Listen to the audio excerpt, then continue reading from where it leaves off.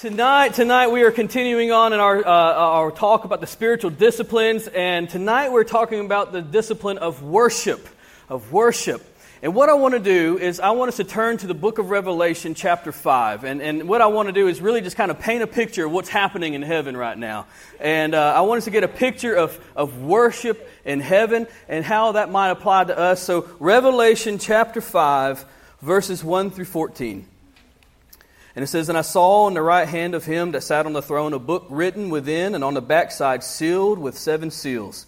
And I saw a strong angel proclaiming with a loud voice, Who is worthy to open the book and to loose the seals thereof?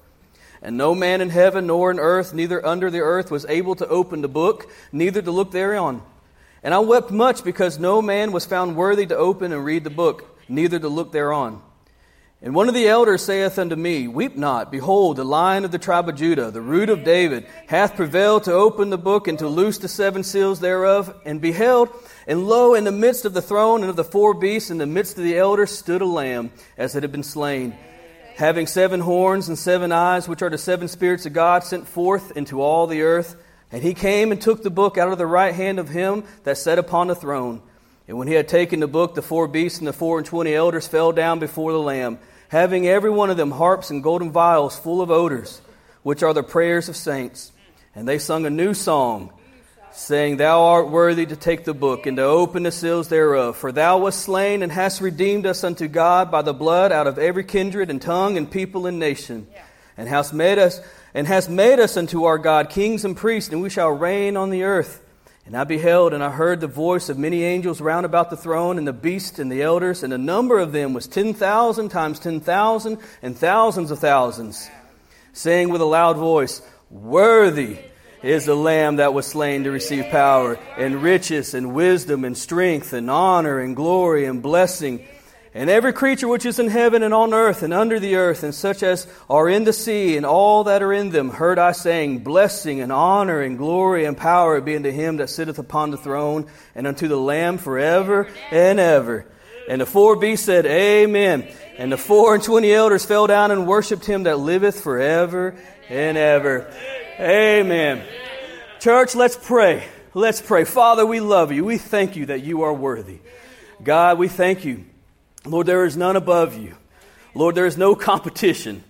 God, you reign supreme and you reign alone. God, you are the Holy One. And Lord, we thank you so much for your word. We thank you for this night. We thank you, Lord, for all that you want to speak to us. Lord, that you would use me, pour into me so I can be poured out to this congregation. And Lord, we love you so much. In Jesus' name, amen. Amen. You can be seated. You can be seated. I wanted to read that because that's a picture of what's happening in heaven. We see this scene that John the Revelator had, where God let him have this vision. And in this vision, he starts showing us what is happening. He says, around the throne, he says, there's 10,000 times 10,000 angels. Now, I did the math. That is 100 million. In other words, he's saying, there were so many you couldn't count them. He said, all the heavenly hosts stood to attention and began to sing a song. And what are they doing? They are singing the same song. Not one of them are singing about themselves. None of them are singing about their own agenda. They're all singing the same song. And they're bowing down. And what are they saying? They're saying, you are worthy. Worthy is the Lamb that was slain. None of them are singing about themselves. Now, when I read this, I began to think about what Jesus did for his disciples. Remember, there's a time in the Gospels where the disciples come to Jesus and say, Jesus, teach us how to pray. And so he says, okay, and he gives us the model prayer. Our Father which art in heaven, hallowed be thy name. Thy kingdom come, thy will be done. And so then we get to that phrase, your will be done on earth as it is in heaven. Well, here in this moment, we get a picture about what's happening in heaven. And what are they doing? They're singing about Jesus. And they're singing, you are worthy. Worthy is the Lamb that was slain. And I think about that prayer when he says, your will be done on earth as it is in heaven. So what are we saying in that prayer? We're saying, God, we want to join in with what's happening in heaven. We want a piece of that here on earth. And so, God, we want to join in with all the angelic beings and all the angelic hosts. And we say, you are holy, you are worthy, worthy are you. We want to be in harmony with heaven. We don't want to be in harmony with the world. Does that make sense? And so that is the picture of what's happening. Everyone in the world, I don't know if you noticed this, but the song they're singing here on this earth, it's all about them.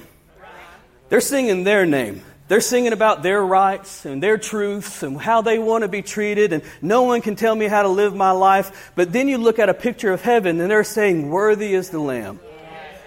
And so if we're going to have a proper stance in worship, then we have to come in the same position as those angelic beings and saying, worthy is the Lamb, because He is the only one able to take the scroll. What is the scroll? It is the deed to the earth. And when He opens that scroll, everything that's in opposition to Him will be destroyed. And so you are the only one that can do this, God. You are worthy. Now imagine out of that 100 million angelic hosts that are around that throne, if one of them came loose and said, you know what? We've been singing this song a long time. Is there a new song that we can sing? Anybody know any Gaither vocal band stuff? Anybody know Old Rugged Cross? Can we sing a new song? We've been singing this one for a long time. No, they weren't like that. They didn't care. They sang the same song over and over again because it was a song of truth. Worthy is the Lamb. Now, in churches today, I think it's very dangerous when we start catering to people. Because people have their own opinions. And they have what they like, and they'll come to you and say, I want it this way. But we aren't supposed to be in harmony with people. We need to be in harmony with heaven. Matter of fact, Jesus talks about this in John chapter 15. You should have some of these verses in your handout, but in John chapter 15, verses 18 through 19, Jesus says, if the world hates you, you know that it hated me before it hated you. You were of the world would love his own, but because you are not of the world, I have chosen you out of the world. Therefore, the world hateth you. So we see there's two songs being sung today. There is the song of the world, and God says to be in friendship with the world is to be with enmity with Him. And so we have two songs. We have the song of the world. It's all about me. It's all about my wants. It's all about my truth. It's all about how I want to be treated. It's all about whatever. And then we have the song of heaven, which is saying, God, you are worthy, you are worthy, you are worthy. Now, if you're trying to sing two songs at the same time, there's not a whole lot of harmony in there, is there? If I was to get somebody up here and sing Amazing Grace, and while they're singing Amazing Grace, I'll start ripping on Freebird. Yeah, it wouldn't go together, would it? But honestly, that's how some of us have lived our life. I remember when I was in high school, I was a new Christian. And I was trying to live two songs at the same time. I was trying to sing the song of the world, but I was also trying to sing the song, God, you are worthy. And the problem is there's not harmony there. And so real worship is when you come to a place and you begin to ascribe worth to God, that you don't make the church service about you. I've had people come up to me and say, I didn't like the worship today. And if I was a deacon, I would have told them exactly what I thought in that moment. But being on staff, you can't do that kind of stuff. But they said, I didn't like the worship today. And what I wanted to say, well, good, it wasn't about you anyways. But I didn't. I refrained. So how in our life do we create a more pursuit of worship? And I'm going to be honest with you, worship is more than a song. We have a worship pastor. We have worship music. But worship is bigger than a song. Worship is about how you live. Worship is about what you know about God. So here's the thing. If we added more time for music, that doesn't mean we're worshiping. If we added more lines to the songs, I love contemporary Christian music, but there's some contemporary artists, man, they add 23 verses to a song, and that song lasts 15 minutes. I'm thinking, y'all got to land this plane sometime. Just because you add more lyrics doesn't mean it's more worshipful. So how do you create more worship in the church and in the lives of those who attend church? Because here's the thing, worship is not created by the content. Worship is created by your knowledge of God. It begins in your knowledge of God. Worship is a mental experience that moves the emotions. Worship is not an emotional experience alone. A lot of people say, well, worship was good today. Well, tell me about it. Well, I just cried and cried and cried. We just got emotional. See, your mental understanding of who God is what moves your emotions. It's what it informs your worship. Truth informs and increases your worship. Matter of fact, Jesus talks about this. he has a conversation with a Samaritan woman at a well. And they're going back and forth about worship. She's saying, hey, I know the Jews worship in this mountain, the Samaritans worship in this mountain, and they're having a discussion about worship. And so in John chapter 4, verse 21 through 22, it says, Jesus saith unto her, Woman, believe me, the hour cometh when you shall neither in this mountain nor at Jerusalem worship the Father. You worship what you know not, but we know what we worship, for salvation of the Jews. So here's the difference between real worship, false worship, and true worship. False worship is all emotion without knowledge. He says, you don't worship what you know. We know what we worship. False worship is all about the emotion without knowledge, without understanding. Just because you were moved, just because you got chill bumps, just because you cried a lot, doesn't mean it was worship. How many of you cried because you lost your keys? I mean, how many of you cried because you hit your hand with a hammer? All right, just because that wasn't worship.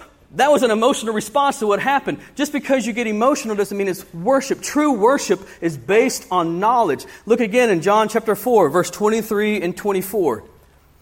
He says, But the hour cometh, and now is, when the true worshiper shall worship the Father in spirit and in truth. For the Father seeketh such to worship him. God is a spirit, and they that worship him must worship him in spirit and in truth. So the Samaritans, what was happening? Samaritans were worshiping in all emotion without truth. But the Jews were worshiping in all truth without emotion. So they were both kind of wrong. And there's a difference between your soul and your spirit. Your soul is the seat of your emotions, your passions, your thoughts, your desires. That's your soul. Your spirit is the seat of your faith, your hope, your love, your character, your perseverance. And so when he says you worship in spirit and truth, he says you give all your faith, hope, love, character, perseverance in truth to him in worship. So what is real worship? What is worship? If we're going to practice the discipline of worship, how can we be better practitioners in worship? Number one, worship is focusing on and responding to God. Focusing on and responding to God. To worship God correctly, you have to know him correctly.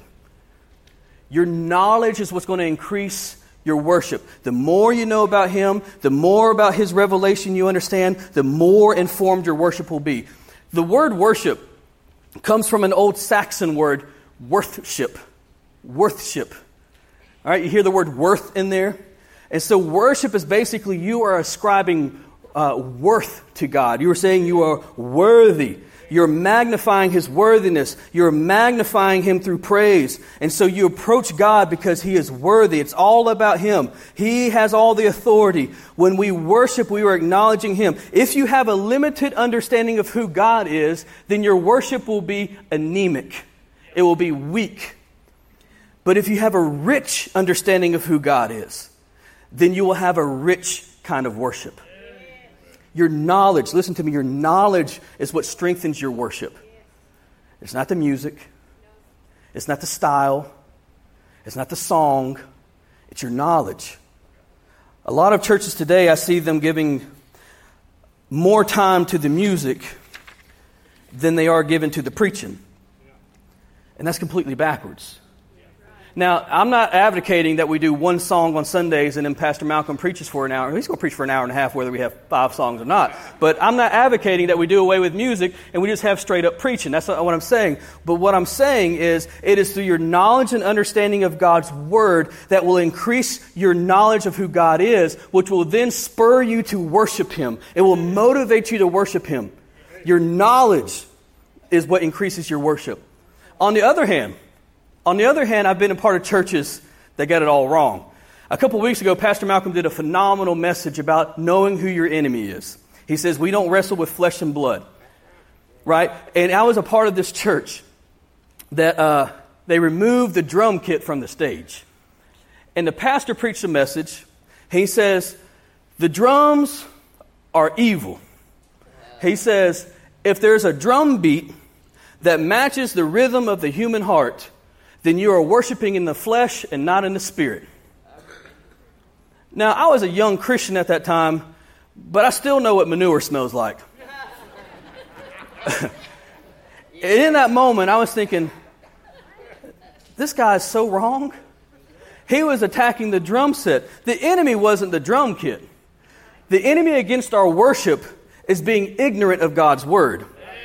If you're ignorant of God's word, it will affect your worship. You can have every instrument on here as well. It's not going to increase your worship. It is your knowledge of God's word. It's responding and knowing Him. The more we know and focus on God, the more we understand and appreciate how worthy He is. And as we understand this, we cannot help but to worship Him.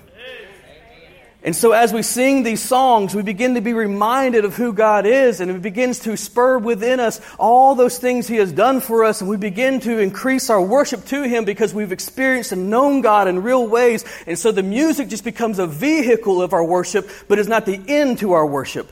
It is the means to worship, but not the end to worship. It is the knowledge we have of God, the understanding of God's word that becomes the motivator for our worship. That's why when we read the book of Revelation and we see all these creatures and all these angelic beings around the throne worshiping God, they're falling on their faces before Him. They are so close to Him. And all they can do is cry out, holy, holy, holy. So worship is responding and focusing on God. But here's the problem. Those angelic beings were in the very presence of God. It's easy to worship God when you're in His presence, right? So how has God revealed Himself to us today? How has God made Himself known to us today in the way that we can worship Him? I'm going to give you two ways He's revealed Himself. Number one, through general revelation. That would be a general revelation. You have a definition there on your paper. General revelation is the knowledge of God's existence, character, and moral law, which comes through creation to all humanity. Let me explain that.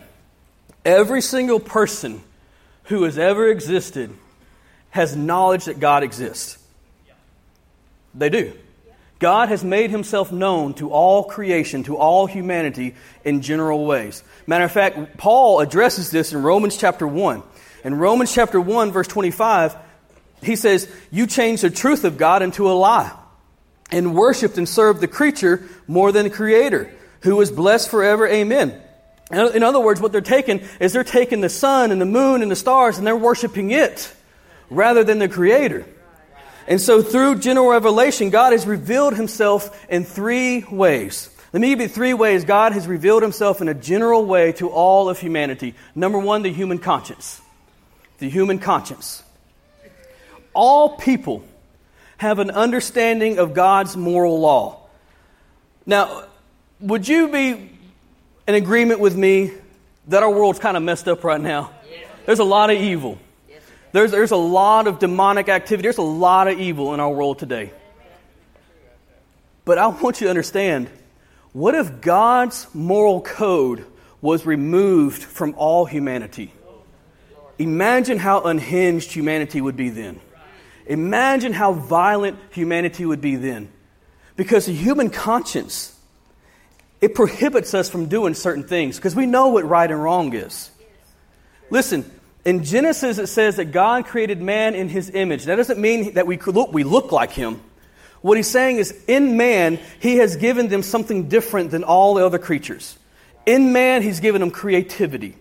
In man, He's given him superiority over all creation. Remember, He put Adam in charge of all creation. So in man, He's given superiority over all creation. In man, He's given him a conscience and a moral code. That makes us different than all other creatures. And so God's fingerprint on humanity is our morality, our conscience. You're thinking, how do I know there's morality in people? Because if you go to the deepest, darkest jungle, and you find someone who's never held a Bible, never met a missionary, never heard the name Jesus, and you start watching their social life, even they have an understanding of right and wrong. They know it's wrong to kill. They know it's wrong to steal. They know it's wrong to rape. Now, who told them that? It's written on the human conscience. That's God's autograph on humanity. I created you different and special. And so in all humanity, He has revealed Himself in a general way that, hey, I exist because in you, you have a sense of right and wrong. Does that make sense? So He's revealed Himself to humanity in a general way through the human conscience, but also through creation. Through creation. The psalmist said, "The heavens declare the glory of God." Listen, I went to Mark Powell's house not long ago, and I was standing in his backyard, And I was looking at his little pasture behind his house, and it was surrounded by these trees, and there's baby calves and mama cows out there, and it was beautiful. The sun was setting behind the trees, and the sky was lit up with like orange and pink and red. I mean, it's beautiful. It's something like Bob Ross would paint. You know what I'm saying? Like, it was beautiful. And I remember in that moment just commenting, I said, man, this is beautiful.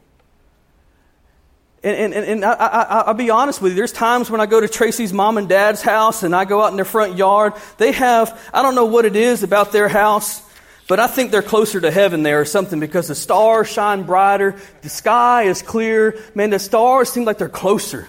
And I remember going in her parents' yard multiple times at night and just staring up at the night sky. What is creation saying at that time? It's saying God exists. God is real. God is here. Again, if you was to go to an unreached people group who's never heard the gospel, never seen a Bible, never seen a missionary, they are worshiping something. There's something in them that's causing them to worship. Why? Because they look at creation and the only thing they can say is, there's something bigger than me. There's something that put this into motion. I don't know what it is. And so that's why they begin to worship the moon and the stars and the animals, because they look at creation, and creation testifies God exists. God is real. And so God has revealed himself in a general way through creation, but also thirdly through history. Through history. We can see God's fingerprints all over history. His direct influence all over history, specifically of the people of Israel. That little bitty old nation has been in so many wars, has been trying to be blown off the map so many times, has been enslaved. Man, you had people in power trying to completely wipe out the Jewish people completely. That little nation has been the focus of so much hostility, yet they still survive. Why? Because we see God's hand through history directly influencing them and providing for them and saving them and reaffirming them and restoring them over and over. So we see God revealing himself through history. Now, the problem with general revelation, now I'm getting somewhere. Y'all don't click out yet, because we're talking about worship and you're thinking, how is this dealing with worship? We're going to get there, I promise. The problem with general revelation is that there's not enough information for a person who is not saved to look at something God has done in a general way and get saved. In other words, if a person looks at a sunrise, is there enough information in that sunrise for that person to be like, I need to get right with God. I confess all my sins. I'm going to repent and trust Jesus Christ as my Lord and Savior. No. There's not enough information in creation for a person to get saved. There's enough information in creation for that person to say, there's a God. But there's not enough for them to get saved. And so God has also revealed himself in another way called special revelation. Special revelation. This is a supernatural communication from God that was given to humanity. God's special revelation comes in two ways. Number one, and most importantly, his word. His word. God's word. In Hebrews chapter 1, verses 1 and 2, it says, God, who at sundry times in diverse manners spake in times past unto the fathers by the prophets, hath in these last days spoken to us by his Son, whom he hath appointed heir of all things, by whom also he made the worlds. So in time past, before the scriptures were completed, God revealed his redemptive plan to prophets through dreams, through visions, through theophanies. Theophanies are just Old Testament appearances of God in a tangible way. So God made himself real to prophets through visions, dreams, and theophanies. But now, special revelation has received its permanent home in the completed scriptures. The Old Testament and New Testament is the special revelation of God to humanity. So let me ask you this. If a person was to go to a hotel room and they pull out a Gideon Bible out of the nightstand and they begin to open it and begin to read that Gideon Bible, is there enough information in that Bible for that person to get saved, know Jesus Christ, and turn their life over to him? Absolutely. That's the difference between general revelation. General revelation says there's a God. Special revelation says, and here's how you can know me personally. All right? So he reveals himself to us through his word and also through his Son, Jesus Christ. That's the second way, through Jesus Christ. In John chapter 14, 8 through 10, it says, Philip saith unto him, Lord, show us the Father, and it sufficeth us. Jesus saith unto him, Have I been so long time with you, and yet hast thou not known me, Philip? He that has seen me has seen the Father. And how sayest thou then, show us the Father? Believest thou not that I am in the Father, and the Father in me? The words I speak unto you, I speak not of myself, but the Father that dwelleth in me. He doeth the works. Jesus is saying, I am the special revelation of God. I am God in the flesh. John chapter 1 verse 14 says, the Word was made flesh and dwelt among us. Right? He is God in the flesh, the special revelation of God. Now, these two forms of revelation, the special revelation and general revelation, for an unbeliever, we understand general revelation says God exists. Special revelation says here's how you can know God personally. But what does this mean for our worship as a believer? As a believer, someone who knows God, how does general and special revelation motivate us in our worship? Have you ever looked at a sunset? You can't help but have a moment of spontaneous worship when you look at God's creation and you think of His beauty. God is revealing to you in such a plain way, I'm here. I'm with you. And so that motivates our worship as we're around creation. Hey, there's times when you open the Word of God, which is His special revelation. And His Word motivates us. It inspires us. And as you're reading and understanding God's Word, His special revelation, what happens is that the Holy Spirit that was in you, it begins to open your eyes, begins to reveal things to you that you've never seen before. And when that happens, you can't help but worship. It motivates you to worship. And so God has shown Himself, I'm here. And then He shows you, and I want you to know me. And as a believer in Christ, that should motivate our hearts to worship. To worship God means that we know Him and respond to Him. Let me just give you a warning though. If we know that worship is focusing on and responding to God, then it doesn't matter what you're doing. If your focus is not on God, then you're not worshiping. So example, if you come to church on Sunday and you fall asleep in your seat, you ain't worshiping. All right, if you have a tendency, like I know there's people that are narcoleptic and they can't help it, but if you ain't narcoleptic, drink a Red Bull. All right, get energized before you get a good 8 hours of sleep before you come to church. Because even though you're in the church building doesn't mean you're worshiping. Listen, you can be sitting there singing a song, and the song lyrics are holy, holy, holy. But if all you're thinking is, I'm hungry, hungry, hungry, then you're not worshiping, are you? If you're thinking about the Mexican restaurant you're going to go to after church is over, you're not worshiping. Worship means you're focusing in on and responding to God. I think we've all been guilty of having a wandering mind sometimes when we're here at church. Listen, just because you're here doesn't mean you're worshiping. Worship means you respond to God. Number 2, worship is done in spirit and in truth. In spirit and in truth. Again, going back to the Samaritan woman and the conversation they had in John chapter 4, verse 23 and 24, it says, but the hour cometh, and now is, when the true worshiper shall worship the Father in spirit and in truth, for the Father seeketh such to worship Him. God is a spirit, and they that worship Him must worship Him in spirit and in truth. Before we can worship God in spirit and in truth, we have to have the one who is the Spirit of truth in us, who is the Holy Spirit. You will not be able to worship effectively and wholly and truthfully apart from the Holy Ghost. You cannot be a lost person worshiping God. It is the Holy Spirit in you that enables you to worship Him in spirit and truth. How do I know this? Well, John 14:17 says, even the Spirit of truth, there's that word, the Spirit of truth, even the Spirit of truth, whom the world cannot receive because it seeth Him not, neither knoweth Him, but you know Him. Why? Because He dwelleth with you and shall be in you. The Spirit of truth is in you. It is the Holy Spirit. The Holy Spirit is what motivates us, empowers us to worship Him. Now we need to know that even though the Holy Spirit causes us to worship God correctly, we also need to know that the Spirit isn't going to worship anything that isn't truth.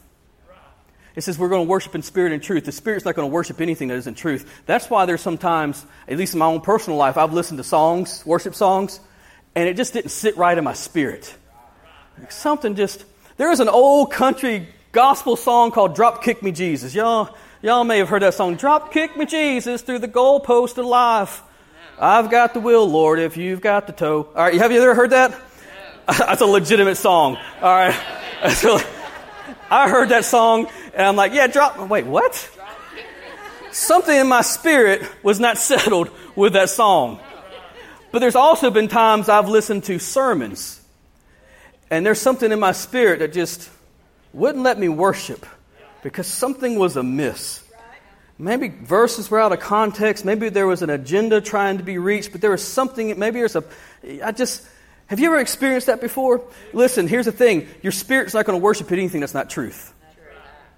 That's why we are very, very diligent here at Temple that anything we preach and anything we sing is filled with truth. Because it motivates our spirit to worship Him. Our spirit will move our emotions and cause us to come to a place of worship. Now listen, just because you have the Holy Spirit inside of you doesn't mean that you're going to be worshiping all the time. There's been many, many times I've come to church and I've raised my hand in a worship service, but I was covering my heart in shame. Maybe because of unconfessed sin, maybe because of bitterness, unforgiveness, whatever it is. I might be worshiping like this, but just because I have the Holy Spirit in me doesn't mean I was actually worshiping. It was all a show. How many times have you come to church? Maybe I'm alone in this. I don't know. But how many times have you come to church and you see other people worshiping? You see other people being moved. You see people coming down to the altar and you're watching them and you ask yourself, why am I don't feel that. Am I broken? Is there something wrong with me? Maybe that's just something I've asked myself before, but I've been in situations where I was just watching others and feeling envious of their worship. And many times what happens is that comes down to the fact that our heart is not plugged in. And if our heart's not plugged into God, then there's no electricity for worship. When our love for God is dead, then our worship is dead as well. Let me give you an example. My wedding anniversary is July 29th. I'll be married 17 years this year. Yeah, that's an accomplishment, I think. If I come home on July 29th with a dozen red roses, and I give them to my beautiful bride, and I know what she's going to do. She's going to take them. She's going to smell them. She's going to be, this is so beautiful. And she's going to give me a big old hug and a big old kiss. And then I pat her on the back and I say, don't worry, it's my duty. What just happened? I just changed sleeping arrangements, right? In that moment, if I said, don't worry, it's my duty, I have sucked all the meaning out of that gesture, didn't I? Because if that gesture was not motivated by a spontaneous love for my wife, it was not motivated by spontaneous affection for my wife, then it was just a check mark, like, okay, gotta buy roses because of my anniversary. And that was the only reason. Then there was no love behind it. There was no affection behind it. It is empty. And so, honestly, that's how our worship can be sometimes. It's a checklist. It's a chore. It's something that we do. And that's why we need to return to what David said in Psalm 37:4, where he says, delight thyself also into the Lord. He says we need to get to a place where we delight in the Lord. If my worship is connected to my heart and is connected to my knowledge of God, then I will experience meaningful worship. But if my worship is simply just something I do because I have to, or because it's become a religious activity, then it becomes nothing more than a performance. And let me be honest with you, God can see right through your performance. It becomes as meaningless as those roses. But let's be honest, there are times where you're doing all the right things. Man, you're trying, you read your Bible, you're trying to have a steady prayer time, you're doing all the right things, and there's still like this dryness in your worship. I don't know if you've ever experienced that. I have. I just felt like I was not trying to go through the motions, but I felt like I was going through the motions, but I was really sincere in what I was trying to do. What happens in those times? Did we just give up? No. Why? Because your breakthrough might be right around the corner. You might give up way too soon. We must remember even our best worship is a little imperfect because we're imperfect people. But we have to keep pushing in. Let me ask you a question. Out there at Fairview, in here in this room, Has there ever been a time where you woke up and said, I don't really want to go to church today? Maybe you feel a little sick. Maybe you feel a little tired. Maybe you have a busy weekend. Maybe there's a lot of chores you got to get done. You think, I don't really want to go to church today, but you motivate yourself to go anyways. Has anybody ever done that before? And how many of you, when you motivated yourself to go anyways, even though you didn't want to, you get to church and your socks get blessed off? I mean, you get restored and refreshed, and there's a peace and a joy that floods into your life, and all of a sudden you're thinking, man, I'm glad I came to church today. Now, what would have happened if you would have gave up and gave in and stayed at home? You would have missed out. You would have missed out. So many of us are so close to our breakthrough in our worship. Don't give up. Let me read to you Psalm chapter 1. In Psalm chapter 1, it says, Blessed is the man that walketh not in the counsel of the ungodly, nor standeth in the way of sinners, nor sitteth in the seat of the scornful, but his delight is in the law of the Lord, and his law doth he meditate day and night. And he shall be like a tree planted by the rivers of water, that bringeth forth his fruit in his season. His leaf also shall not wither, and whatsoever he doeth shall prosper. So this psalmist is speaking about an individual that's doing everything right. He's not hanging out with sinners. He's not doing sinful things. It says he's meditating in the law day and night. What is the law? It's God's Word. And he's studying God's Word. He's meditating on it. He's increasing his knowledge of God. And it says that he will be like a tree planted by rivers of water that will bring forth his fruit in his season. Now, I read that and something stuck out to me.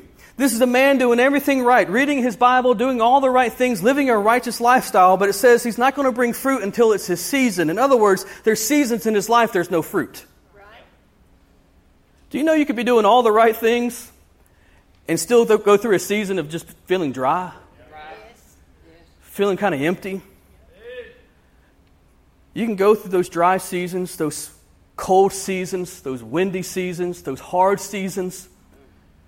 But if you keep going, you will see your fruit.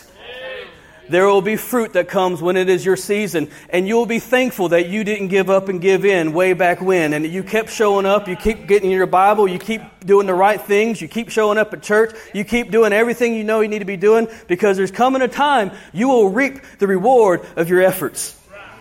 You will bring forth fruit in your season. Number 3, worship. Worship is expected publicly and privately. When it comes to our worship, there is an expectation that we are doing it publicly and privately. As believers in Christ, there is an expectation. I'm preaching to the choir right now, but there is an expectation you show up to church. It don't have to be temple, but it has to be church, corporate worship, public corporate worship. Hebrews chapter 10, verse 25. That's kind of our go-to verse for a lot of this. But Hebrews 10:25 says, Not forsaking the assembling of ourselves together, as is the manner of some, but exhorting one another, and so much the more as you see the day approaching. Christianity is not a religion you practice in isolation. You need each other. Matter of fact, in the New Testament alone, there's over 50 times it's mentioned one another. One another, pray for one another, encourage one another, edify one another, exhort one another. You need each other. And when this was written, let me say this too. In the New Testament, the church is described as a building, as a body, and a household. In other words, you are one piece to a greater whole. That is what the church is. You can't do this by yourself. You belong to a body. You belong to a building. You belong to a household of believers. So we need corporate public worship. And here's the thing, the Hebrew writers, when he wrote this, there was no other way to interpret this other than what he was talking about. He was talking about a physical gathering of believers, a physical assembling of believers. You cannot manipulate this to say, well, watching church online is just the same. No, it ain't. Now, I am thankful. Hear me out. I am thankful we have online capabilities. I'm thankful that we are able to broadcast to thousands of people because there's people who absolutely need it. They're homebound. They're sick. They're elderly. Maybe they're traveling and they're here most of the time, but now they're going off for a weekend, but they get to still tune in. I think it's so important that we have that for that purpose right there. But if your only means of church is simply by watching it online, I'm telling you, it is a terrible substitute for the real thing. I'm thankful that we have it, but it's a terrible substitute because God says you need to be in the building with other believers. We are expected to meet and worship publicly. You might say, listen, I can worship just as good on a bass boat as I can in the church. Listen, first of all, Jesus died for this church. Jesus died for His bride.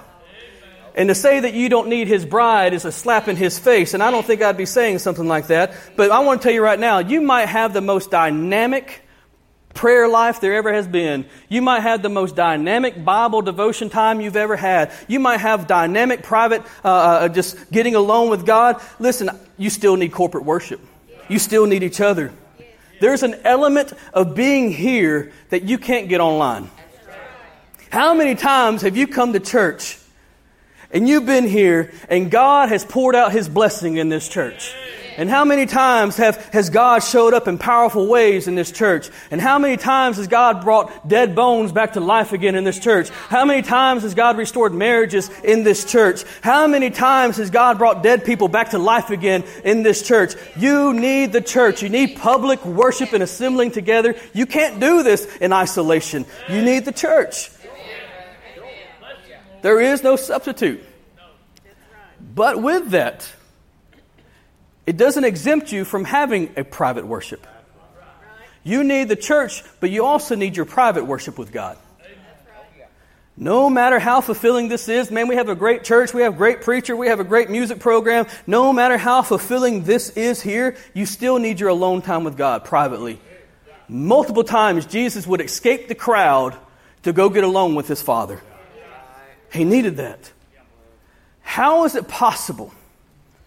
How is it possible to worship God publicly only one time a week when we don't worship Him privately throughout the week?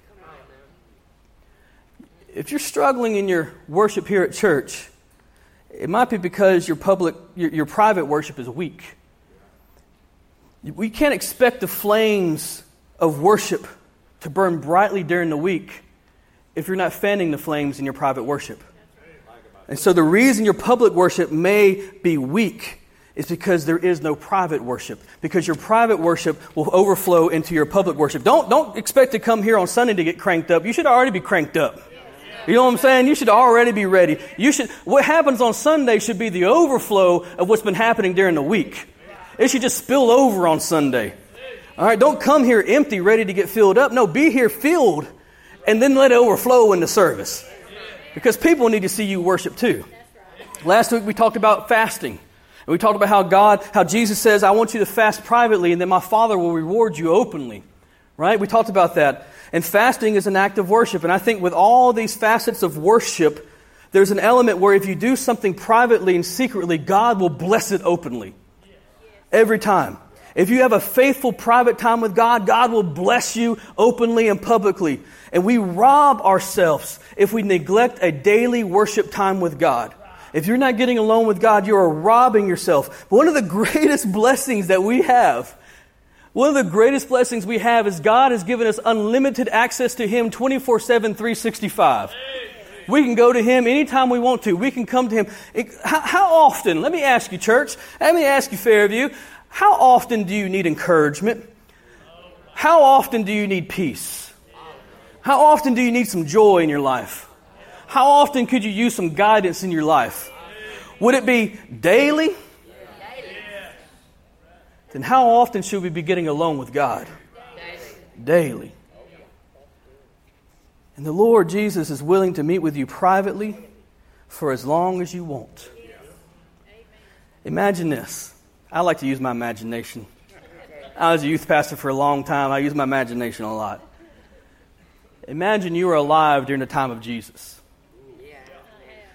And one day you're at your home and you hear a knock on your door. And you open the door and it's one of Jesus' disciples. He says, hey, the Master sent me to get you. He wanted me to let you know that He wants to meet with you alone. And whenever you're willing and for however long you want to, He wants to talk with you. And as a matter of fact, He told me to let you know He's expecting you every day. Now, how many of y'all would respond to that invitation? You would be over the moon with that kind of invitation. Right? Here's the reality, folks. You can. Jesus wants to meet with you daily for as long as you want, to talk about anything you want to. The invitation is right now. You can approach Him anytime. Jesus is not only wanting to meet with you, but He's expecting you. And this is the reality of our worship, that He wants to meet with you. Not just publicly, but privately. How awesome is that? Think of worship this way. How many of y'all have kids? How many of y'all have kids? How many of you have your kids, when they're growing up, they would dress up in costumes, superheroes, princesses, anything like that? All right, several of you. My kids would do that. And if they dress up like a superhero, they're about to go fight some crime. You know what I'm saying? If they're dressed up like a little princess, they're about to dance and have a tea party. They would, whatever they dressed up as, that's who they would become. I got a picture of my kids. Let's see who goes. Oh, that's my little Addie Grace. That's probably about 5 years ago. That's little Addie. She dressed up like Superwoman. And then all of a sudden around the corner comes my son. Dressed up like Iron Man. Now, on this particular day, I don't know why it's always this way, but when they dress up like this as superheroes, I'm always, in their playtime, I'm always the bad guy. Tracy's never the bad guy. They go after me. And so in this particular day, I got my tail whooped by a Superwoman and Iron Man. I mean, Carter would climb me like an oak tree, get on top of me, get on my head, yelling out commands to Addie, grab his feet, grab his arms. I heard one time he said, punch him in the stomach. I'm like, punch me in the stomach. And so in this time, they're out there, just having the time of their life. They're pretending to be who they dress up as, right?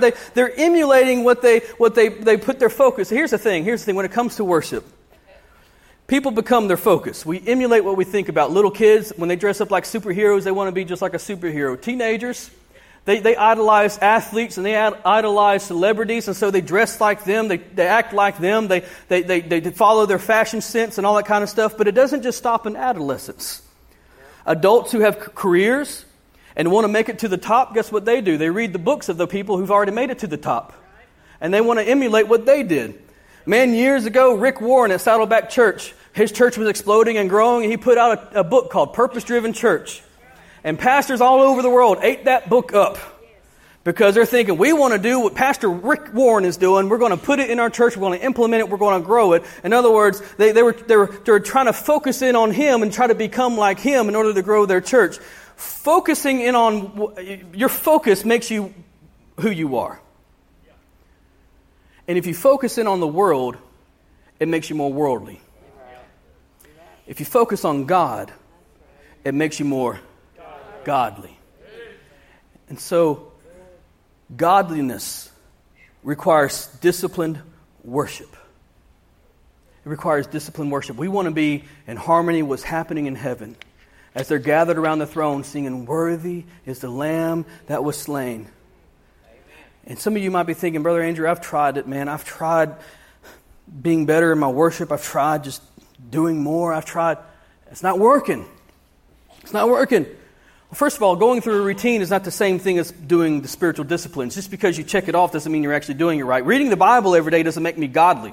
I can read Golf Digest. It doesn't make me a pro golfer.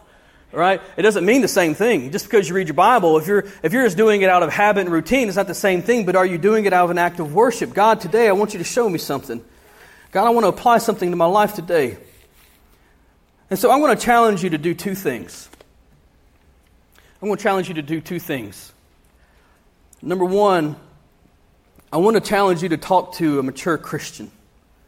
If you're someone who's struggling in some area of your walk, maybe you have a weak prayer time, maybe you have a weak Bible devotion time, maybe your worship is kind of, you just kind of struggle in that area, whatever it might be.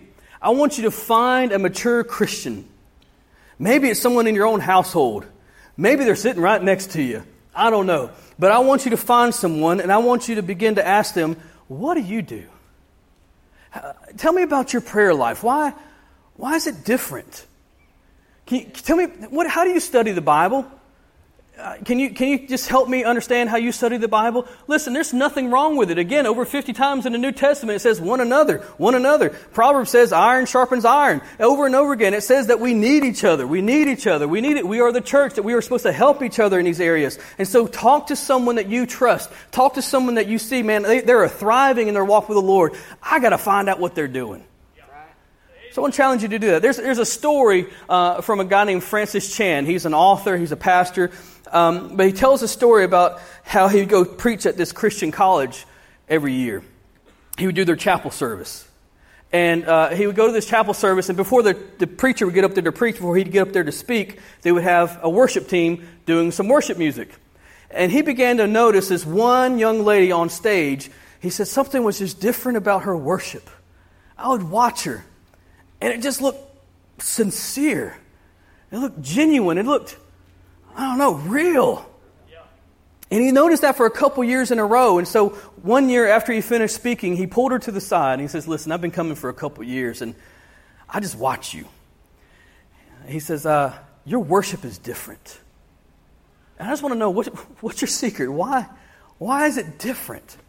And this young lady looked at him and says, I believe that my God is a creative God. And I believe He wants to do something new in my life. Yeah. And so I'm not satisfied with the same old, same old. And she says, so every day I just say, God, show me something new today.